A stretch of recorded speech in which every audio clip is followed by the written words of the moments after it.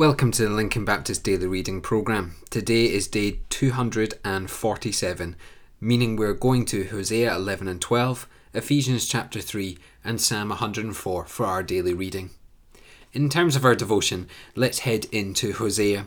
These two chapters form a history lesson that reveals the sin of the people as Hosea reviews the history of Israel and of Jacob. Israel took for granted their covenant relationship with the Lord, forgetting that He chose them. In love, He delivered a child from Egypt, carried him, fed him, and taught him to walk and work, and that child abandoned him for idols. This is their ingratitude. Yet they also followed their own plans and gave no thought to the will of God. When God rebuked them, they did not repent. The soil of their hearts was hard, but God's heart was tender toward them. He could not destroy them as He did the cities of the plain. One day He will call for them with a lion's roar, and they will come back with trembling hearts. We see also their deceitfulness. Both Israel and Judah, the southern kingdom, are included in this message. The prophet reviews the history of Jacob, their founder, and sees his deceit in his descendants. And then we get the worst of all, I think, and that is the boastfulness. They declare, "I have become rich." That was their boast, but it was an empty boast and just a lot of wind.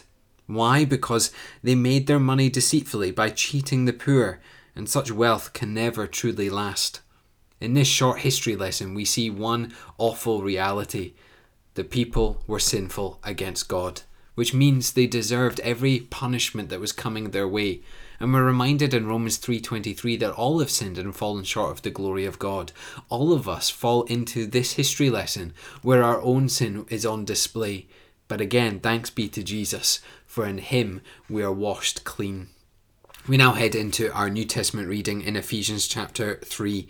It starts "for this reason," which refers to what Paul wrote at the end of chapter 2, the building of the church. That was the purpose behind praying and ministering that Jesus said, "I will build my church." But He uses people to help get the job done. Is the building of the church our motivation for prayer and service? I wonder if that's the reason we're on rotas and serving in the church family, because we want to see the church built. But the word Gentiles that we see in verse 1 was the word that put Paul into prison.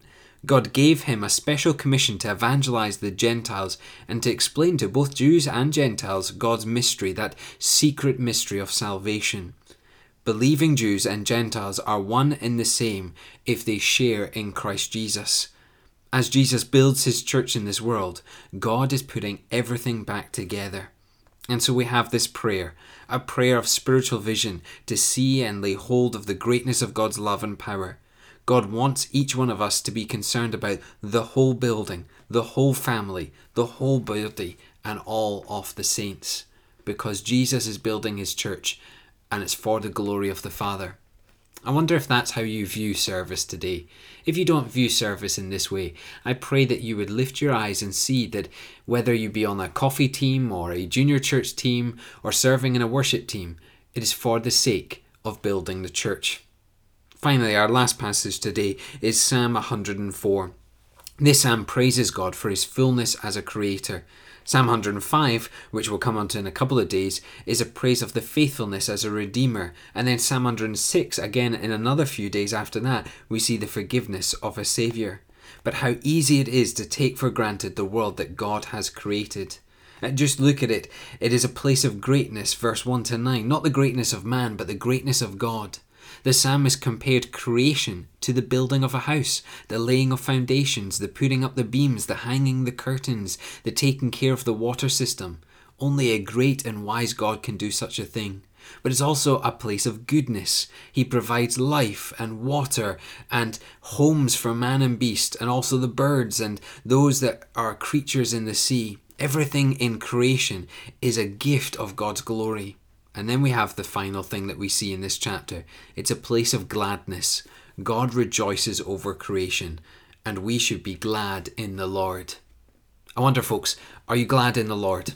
When was the last time you took a walk out in creation? When was the last time you looked at what God has created and simply let the gladness of all of those things that you see well up inside you to praise the name of Jesus? Go outside today.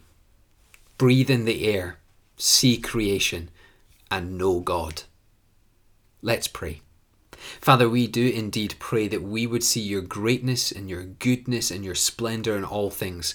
Father, let it lead us into trusting you more, into being faithful in our service so that the church would be built up.